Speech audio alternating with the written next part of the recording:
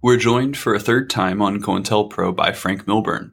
He's a former British paratrooper, Five Eyes intelligence community, and an affiliated researcher for the Begin Sadat Center for Strategic Studies. I'm Mike Spencer, here with my co-host as always, Austin. Frank, thanks for sitting down with us today. Hey guys, thanks for having me back on. At our last recording, you had just come back from an Intersect conference. And before that, when we talked to you, we discussed a couple of papers you've written. So I'm always curious to know what you've been up to. Yeah, I've delved quite deeply down the rabbit hole. We talked about directed energy weapons, didn't we, before? And kind of like espionage on US soil. So I've been doing, or rather I did quite a lot on that. I was going to publish some stuff on it, but then for various reasons I didn't. And I'm not going to for the time being.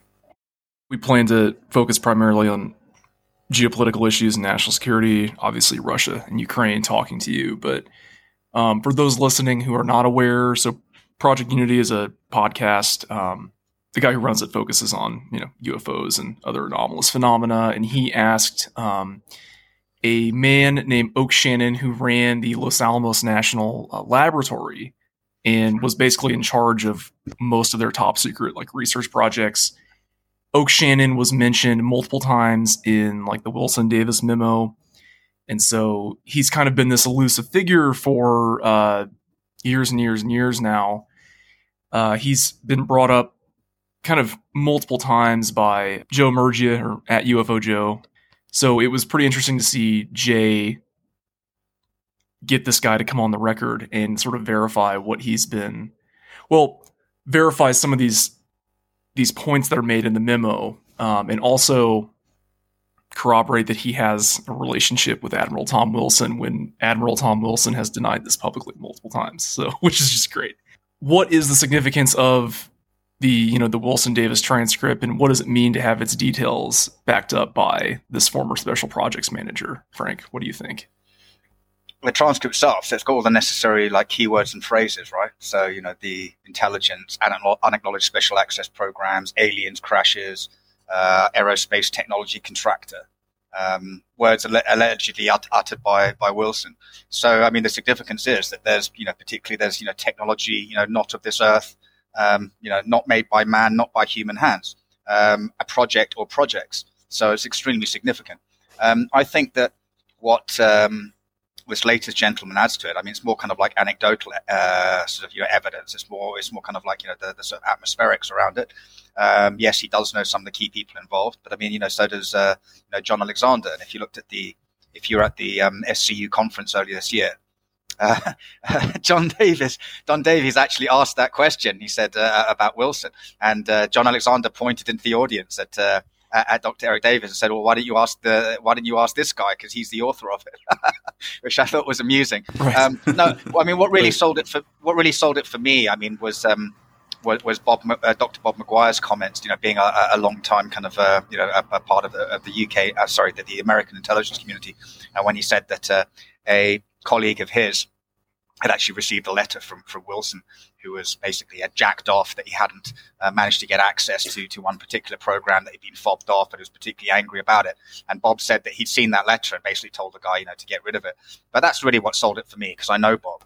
So this information coming from Oak Shannon, it's nice, and it's nice to have sort of more confirmation. But I think when people are talking about it in Congress, right, in recent congressional hearings, that was brought up. So obviously somebody's been whispering in their ear, Chris Mellon, probably. And also as well, don't forget who's the other person who's been talking about it. God, his name's just gone completely out of my head. Geneticist. Oh, Gary Nolan.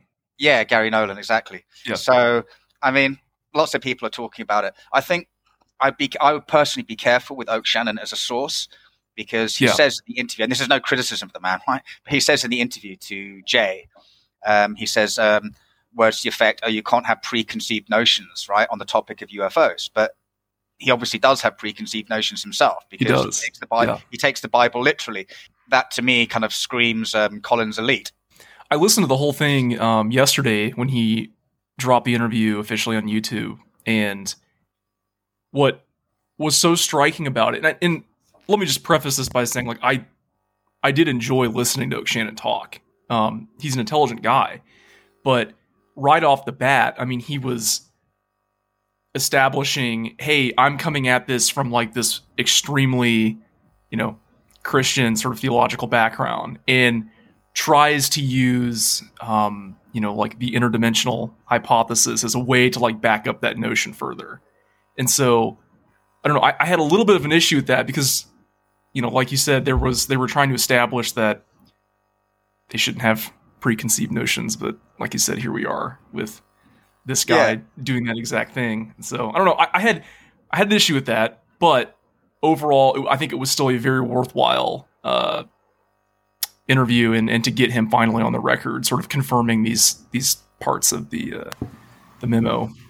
I mean, look, I personally, I was initially skeptical in a healthy way, not debunking. I was skeptical in a healthy way about the Wilson document. And I'll just quote you guys what I wrote, tail end of 2020. And I just said, talking about, Dr. Eric Davis, Robert Maguire and everybody else. I said, however, their comments do not constitute ironclad evidence in this particular case, nor does an intriguing 5-hour discourse by an anonymous X-Files character. However cleverly the supposed dots are connected, proof requires an indisputably genuine document recording or verifiable insider going on the record. Anything else is supposition and theory. And also, I'd add to that, knowledge of the program itself, which we wouldn't have. At Congress, if they can subpoena the people, they'll have access to the program or programs. And the other evidence, obviously, would be the technology itself, but we're never likely to see that. But look, I'm sold on it. I'm not, and I think a lot of great work has been done on it by various, podcasters and bloggers, right? I mean, Joe Mergia, he's done a lot of really good work on it. I was sold on it basically when Bob Maguire came out and started talking about it. That's what sold it for me, because I know Bob and I know he's 100% straight down the line. So if he says that, then I'll take it to the bank, even in the absence of not actually seeing that letter myself. Right. And the transcript of that Wilson Davis interview, I think it's just interesting to look back, even just to 2020, what a journey that we've been on in our understanding about its validity, because that's a document that floated around for a little while, and then since like 2018, right, and has gradually been corroborated, entered into the congressional record. People have been briefed on its information, and then we have this further corroboration. So it's been on a fascinating journey, and I think it like you say, Frank, it just further corroboration of something that we've been more certain of as time has gone on. Yeah, I was just going to say, I think that the key thing for me was entered into the congressional record, like that you just said. Right. Somebody's been talking to Congress, right, behind the scenes. Otherwise, they're not going to come out and talk absolute BS. So that's just one more kind of nail in the coffin of the debunkers, really. Mike Gallagher, from representative from Wisconsin, he admitted that Gary Nolan was the one who sort of briefed him on that document. But I think in one of Nolan's recent interviews, he said that, like, while the memo documents, they were sort of publicly released or leaked in 2018 or whatever year it was recently, but Nolan said, hey, I've actually been aware of these documents, and kind of hinted, I've had these documents, for 10 plus years now, because they're written after, a meeting that supposedly took place in 2002. And then Ross Coulthart obviously has said multiple times that he's very confident, the provenance of the documents, it's from Edgar Mitchell's estate. Yeah, I think it's interesting that Nolan has had these for years and years and years, and also heavily hinted, that he's been a member of the Invisible College, for quite some time as well. I asked Chris Mellon about it as well. He didn't confirm or deny, but I asked him about the Wilson docs. I said, "Are they legit?" And he said to me, "We'll put it this way." He said, "I know Dr. Eric Davis well," and he said, "and my time at the Pentagon coincided with Wilson." And he goes, "I'll leave it at that." So he didn't say no, it's bullshit. Yeah, he could easily have said it's bullshit. That's crazy. That doesn't mean that he's saying it's true, but right. It's pretty much what Dr. Eric Davis said, wasn't it? I can neither confirm nor deny. So, right.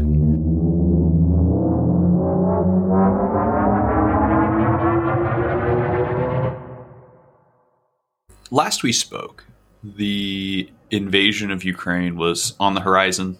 I think that there was still some debate about whether or not that conflict would escalate in the way that it has. But now, nearly 8 months later, Is there any end to the conflict between Russia and Ukraine in sight? I think there is, barring some kind of wild card like so like a nuclear exchange of certain NATO countries and Russia.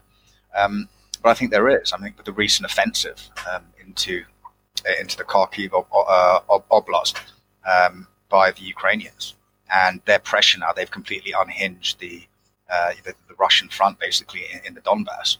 And I think there is an end in sight. A lot of people were saying, oh yes, now they're going to go all the way to Russia and all this kind of stuff. It's like, no, because you've got to have pauses in an offensive operation, right? You've got to like rest the men, you've got to rest the kit, you've got to change tires and change oil and re-ammo up and wait for the artillery and the engineers and everybody else to catch up with you as well. But I think there is an end in sight, so long as the Ukrainians have won a strategic victory. It's not just an operation, it's a strategic victory.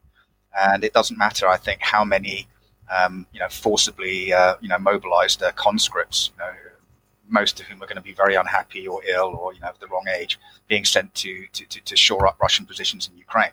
I think so long as the Ukrainians, so long as the West continues to support them, then there is an end in sight.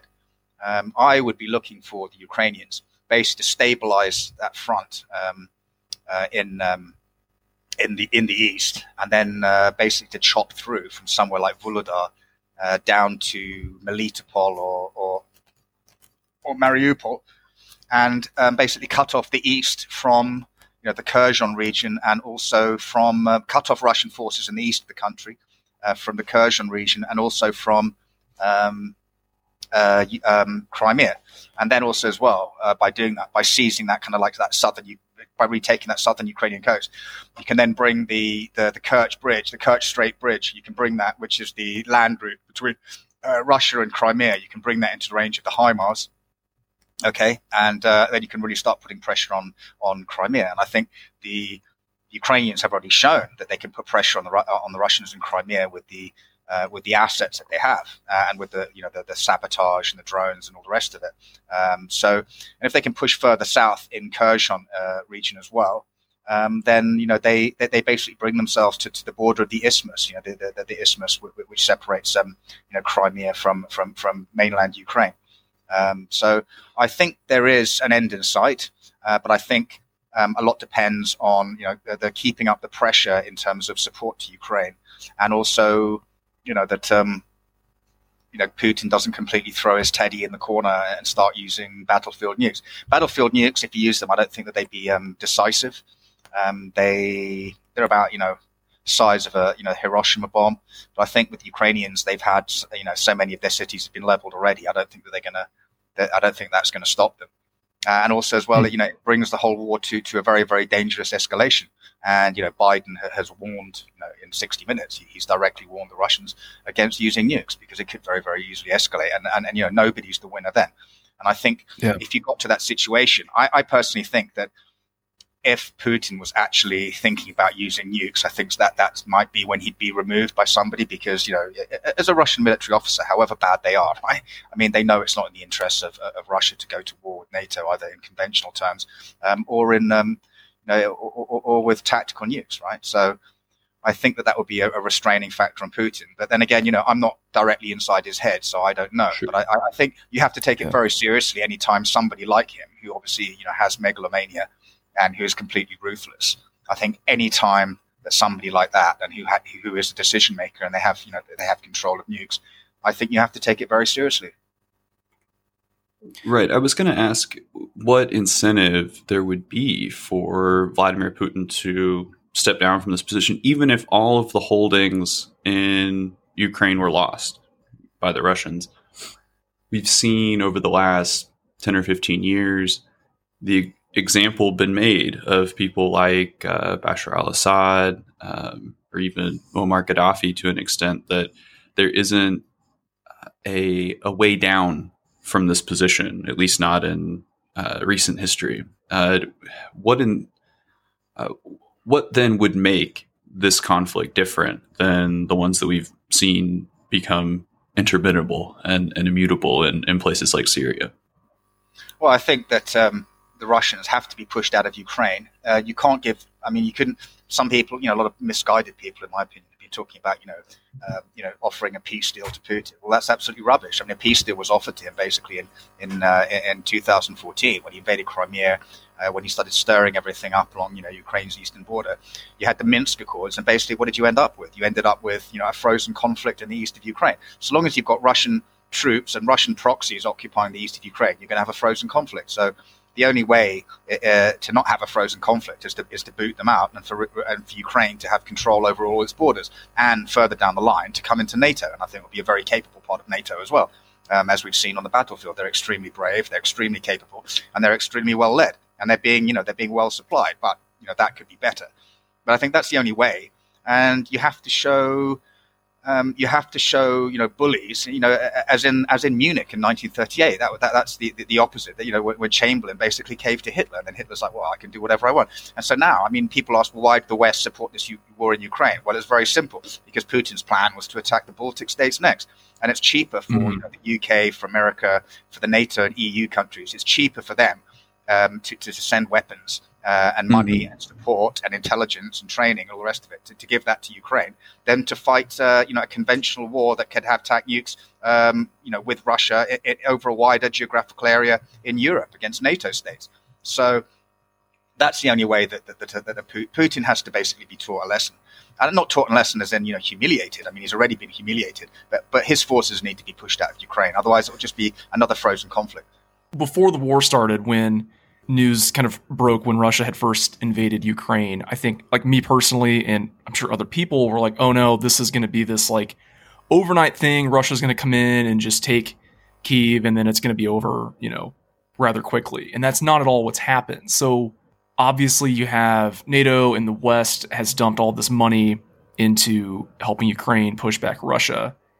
And I don't know, maybe that wasn't as anticipated, that level of support. But I guess, like, Frank, what was your original assessment when news broke that the invasion was happening? I mean, what did you originally kind of think was going to happen when the war started?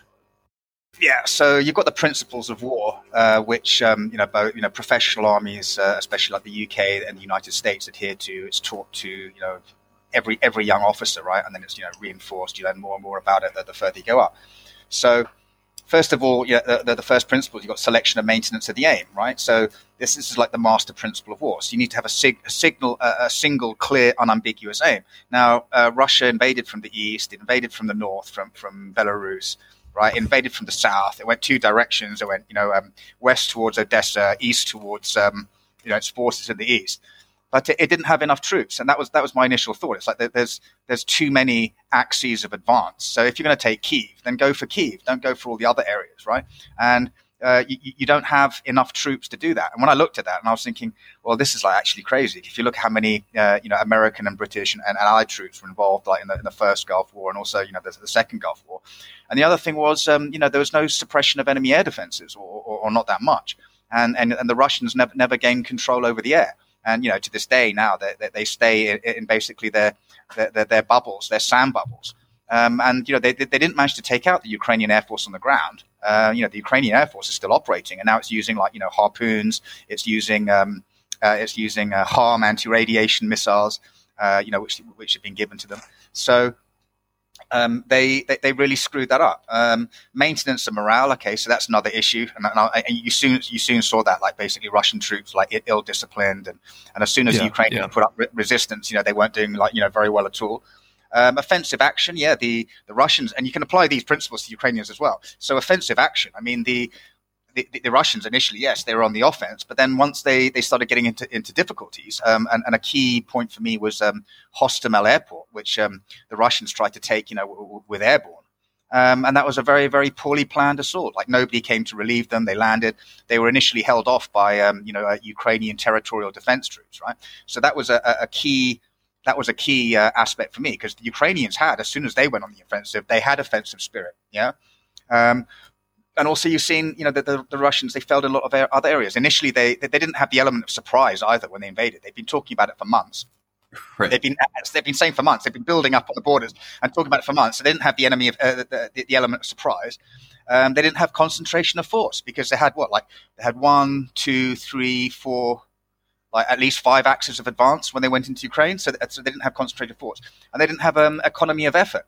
That's basically exploiting manpower and materiel in time, to maximize in relation to your objective, to maximize your economy of effort. The Russians didn't show any flexibility either. When they started getting hit, like their convoys, right? They couldn't use the railways because from the start, the Ukrainians started attacking the railways, and the Russians are very heavily dependent on the railways. But then they didn't show any flexibility because they were canalizing both their armored forces and then also all their supply forces, right? All their trucks and their tankers. They were canalizing them down these roads, which are basically just turkey duck chutes. So they showed no flexibility as to their logistics.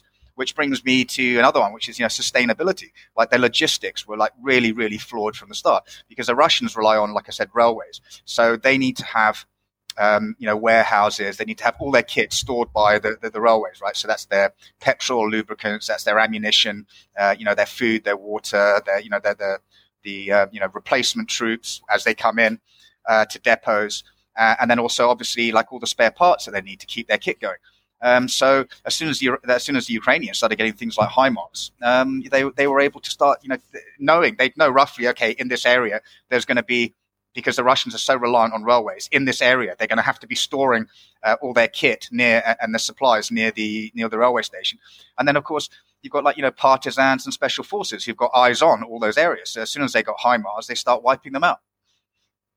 So my first impression was, sorry, there's a long-winded way of answering the question. When the Russians first went in, I thought, well, not enough guys. And then as soon as they started coming into contact with the Ukrainians, I thought, they're going to get bogged down. They're getting into problems. For me, what has made a lot of this conflict explainable, right? Like if you want, why would Vladimir Putin invade Ukraine? It seems like this quagmire has been predictable. It seems like a lot of the response from the West has been predictable. Does a state of war make it easier for Putin to keep a lid on those who would challenge his authority from within Russia? Yeah, well, I think, you basically asked 2 questions there. I think, why would he invade Ukraine? Well, he gave all the reasons. But the real reasons were, test NATO's resolve to expand Russian influence further into Ukraine to make sure that it could never enter into, Europe's ambit and also NATO's ambit. And it's very interesting if you contrast Transnistria, where the Russians have been trying to provoke stuff amongst their so-called proxies there. The strongman, the KGB strongman who runs the economy in Transnistria, he doesn't want to get involved in Russia's problems because he's been doing so much business with the West, and that's reliant on going through trade going through Moldova, because Moldova signed a free agreement with the West. So he doesn't want to get involved in Putin's problems. But that's just an interesting little nugget. But no, Putin, why did he go in? He thought it would be easy. He thought it would be over in 100 hours or whatever. And he was misinformed because the Russians had very bad intelligence. They completely underestimated the Ukrainians, as did most people. I underestimated them as well. He completely underestimated the Ukrainians. So bad intelligence, very, very poor staff planning. And I think that he was just told, he said, oh, right, I want to make this happen. And who's going to say to him, no, I can't make it happen, So that's why. In terms of, does it make it easier for Putin to keep a lead on those who challenge his authority inside Russia? I think he thought that it would. And I think that it's been a big mistake because he's had to announce this partial mobilization for 2 reasons. One is because of the dire losses, just the body bags piling up, or in the Russian case, maybe not so many body bags because they have, furnaces going day and night, and they just burn the bodies because, then they can avoid paying the parents and they don't have to have them going back, to Russia. I think, he had to call this partial mobilization because, far right people, and it's hard to imagine anybody more kind of right than Putin. But, the kind of real kind of Russo-fascists and nationalists, they've been calling for this mobilization for quite a long time and saying we need to crush Ukraine and, we need mass mobilization. But Putin hasn't wanted to do that, obviously, for domestic reasons, because it's extremely unpopular to have mass mobilization. But even this partial mobilization, one, it's being done extremely poorly, right? And all the wrong people are being sent to Ukraine. The Russian army there is in pieces. Even the elite units, some of the Guards tank army was completely destroyed. Okay, so you're going to be sending all these people, protesters who've been rounded up that don't want to fight, and they're going to be sent to some decimated unit in the Donbass who don't want to fight either. So, even if you just send the bodies there to dig in, it's going to be very, very unpopular back in Russia, and they're still going to be killed on a large scale by the Ukrainians. So I think it's making it harder and harder for him to keep a lid on who will challenge him in Russia. But I think he's still obviously got a grip, and he still feels confident, even with all the protests that have been going on in Russia, even with all the flack that he's been getting, even internally, like from the right wing. All the vandalism and the attacks on recruitment centers, and also as well, more importantly now, most important of all probably is his international isolation. If he had to announce publicly that Xi Jinping had concerns about his operation in Ukraine, what was Xi saying to him in private? And also, the Indians as well, because who are in this kind of weird kind of triangular relationship with Russia and China. The Indians are disapproving. And I think, that's another reason why I think he wouldn't use nukes, because then he'd just be like even more of a pariah. And I don't think that China and India would want to go along with that. So I think he thought initially that war it would be a quick, fast war. It would instigate kind of Russian nationalism, like a new Russia. And then once he'd crushed Ukraine, then he could turn his sights onto the Baltic states, and that the Russian people would be carried with him. It would be initial war against Ukraine, one with minimal cost in men and materiel, and it's backfired. And I think now it's going to be even more difficult for him to keep a lid on people who would challenge him. But then again, he's a wily old fox, right? He's a former KGB colonel, so watch this space. And you've transitioned us nicely towards it. Russian and Chinese interests and others, as you point out, have been made coherent essentially by the invasion of Ukraine and heightened tensions on the Taiwan Strait. You mentioned the international isolation of the Russians. The Chinese are saber rattling in their sphere of influence. The alignment between Russia and China becoming more coherent seems like an alarming portent for what might be to come. It is, yes. But if you kind of look on the bright side, as it were, I mean, okay, so Putin, Russians, they've been supporting, Chinese claims in Taiwan, but keeping pretty quiet about, South China Sea, right? But I think the national security implications were quite frightening in terms of, two sort of nuclear armed states, one, a serious economic challenger as well to the United States, a challenger, China in military, economic, technological terms, who both want to overturn the kind of the international, liberal, small L international world order and rules-based order.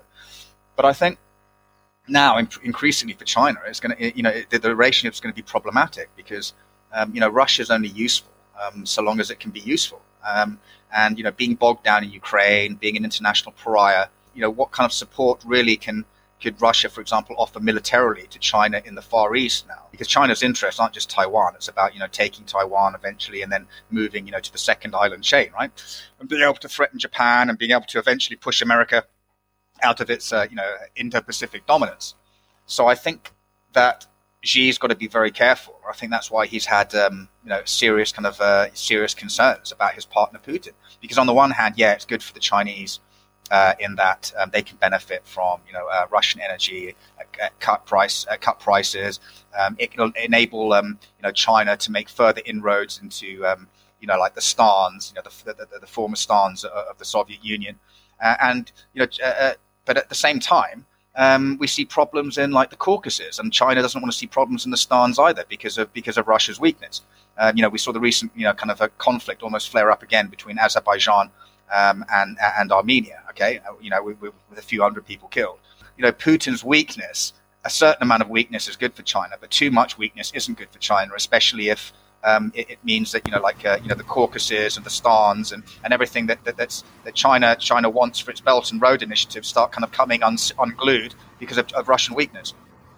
Also, as well, China's been playing this balancing act whereby it's been tacitly supportive of Putin's attack on Ukraine, right? But now, for example, like Turkey is the other one who kind of played a balancing act, and they said no, Crimea should return to Ukraine, and China doesn't want to get involved in a situation where it's going to be sanctioned by the West, right? Because it doesn't want to have a massive downturn in its economy, because that's what keeps the people happy and that's what keeps the party in control. So China's got to be very careful with this balancing act. The economic indicators in China point towards a significant downturn, a slowdown in the economy for a range of reasons, from the real estate market to the ramifications of the pandemic. Does that slowdown in China's economy make escalation over the South China Sea more or less likely to you? Well, I think it makes the regime certainly more bellicose because since the kind of reforms of the late 70s, the sort of pact between the party and the people, as it were, or the social contract, that's a good word for it. The social contract has been ever increasing growth in the economy and ever rising living standards. So if those living standards start to be impacted, and like as you mentioned, like the real estate market, I mean that's a very good one, and with lots of angry people, saying, well, I've been ripped off, I've lost my money, then the living standards go down, then people get unhappy. So how do you divert their attention? So banging the Taiwan drum and the nationalist drum against the United States and Europe and whoever else, India, whoever else, that's when it comes in useful. So I think in a period where China, if it were to suffer significant financial shocks or shock, then that might make a Taiwan episode more likely, especially if it thought that American forces wouldn't be able to stop it in its objectives, military objectives, as regards Taiwan. Now, a lot of people say, oh yes, but China is so interlinked with the global economy, with the American economy, that it wouldn't want to ruin its own economy by going to war, effectively. But you have to look at it from the Chinese point of view, is that the party needs to maintain its grip in power. The party, the foreign policy of China and the internal policy of China are the policies of the party. Is to keep the party in power. So the party will do, or whoever's in charge of the party will do whatever it needs to do to stay in power. And I think people really underestimate the kind of nationalist pull that the whole Taiwan issue has for China, because it goes back hundreds of years, and especially the last kind of 150 years, the humiliation that China suffered at the hands of Westerners, the treaty ports, the invasion by Japan, occupation in Manchuria, all the rest of it. You have to understand how it impacts Chinese nationalism and Chinese pride, and also China's Chinese sense of grievance as well. So that should never be underestimated.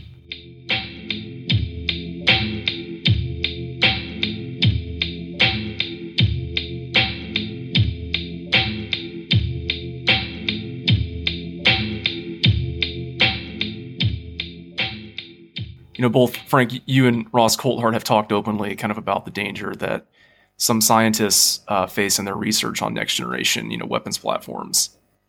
So you've said on this show before that command and control of this platform could decide, or would decide, the course of geopolitics in the future. So at this point, do you think there is an espionage war going on in the United States?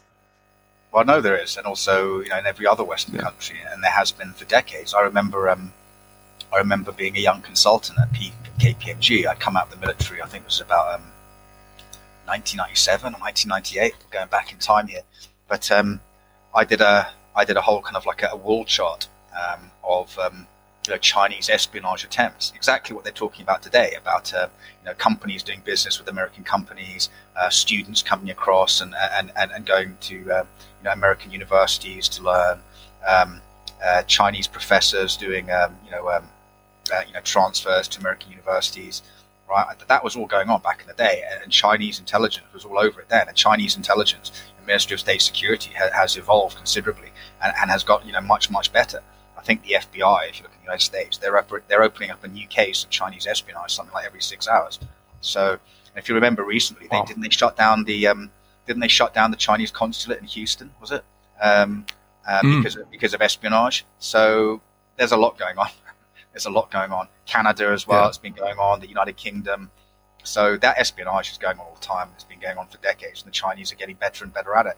And I think that's one reason, for example, why Biden's come down quite firmly and said, okay, you chip companies, you can't produce, you can't build these certain facilities in China, and you can't supply them with certain types of equipment for making chips, right? So that to me is pretty indicative that the Americans and the West in general have a major problem.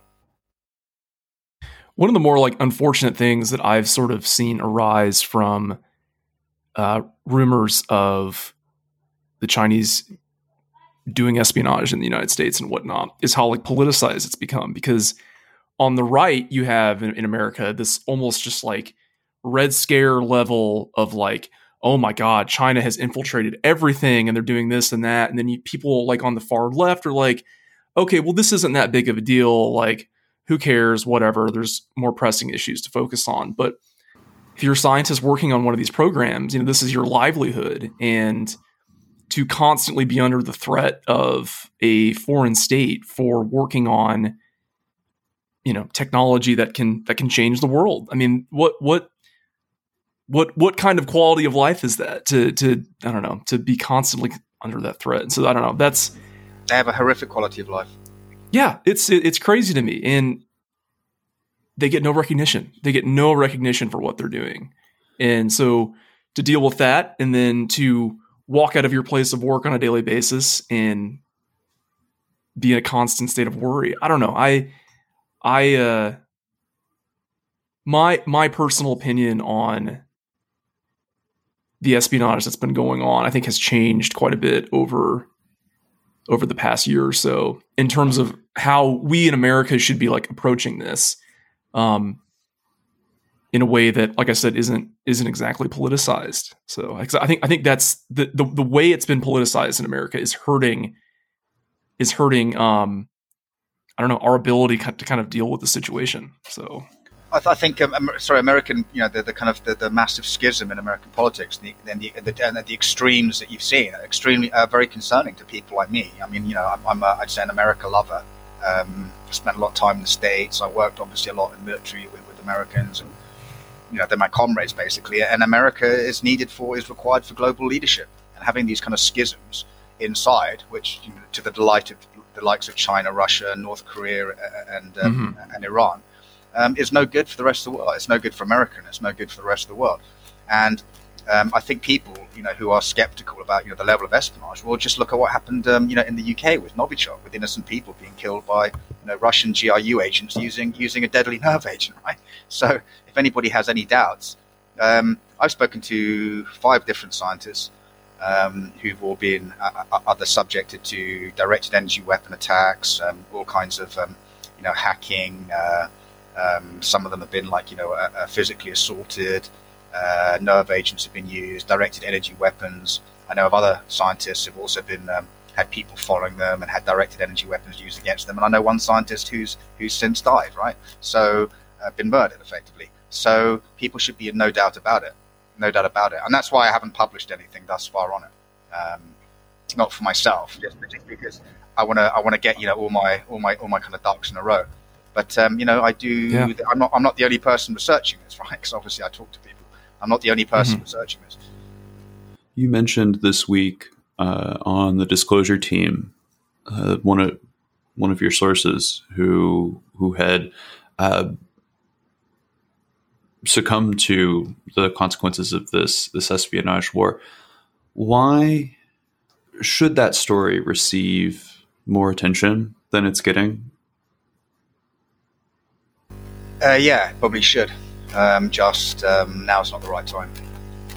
Yeah, that's kind of been my whole thing on this particular story from the beginning. Is, well, I guess it's a bit of a conundrum, because part of me is like, I think an element of this, people would benefit from publicity. People working on this stuff, if at least some of it became known, but the flip side to that is there are grave national security concerns to publicizing it, because, and Michael and I had this conversation recently, if you make public the story about kind of what's going on here with these scientists and in these espionage attacks, well, the question is going to arise at some point, what are they working on? And, that's a card that the American defense intelligence apparatus would be revealing to foreign rivals and adversaries that, hey, we have this stuff, we're working on it. So I don't know. To me, it's kind of a conundrum. I don't know what you think about that, Frank, but that's something that I don't have a firm kind of stance on at this point, in terms of how to address that.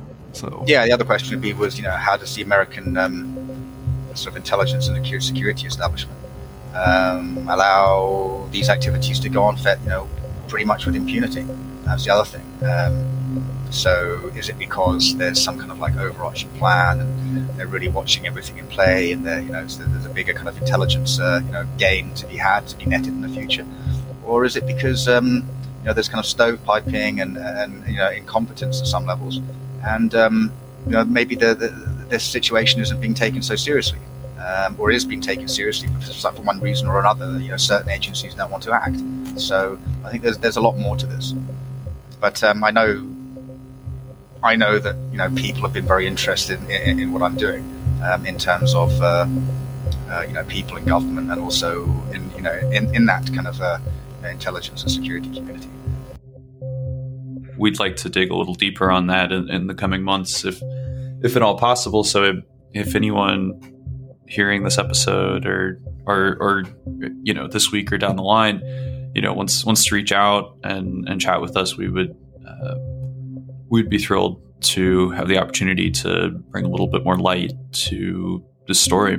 Frank, thank you again for joining us. It's always a pleasure. Is there anything? Thank you so much. No, cheers, guys. It was a really good one, actually. It all kind of segued nicely into It did. Yeah. Good. Excellent. Yeah, Cool. I'll go ahead and take us out.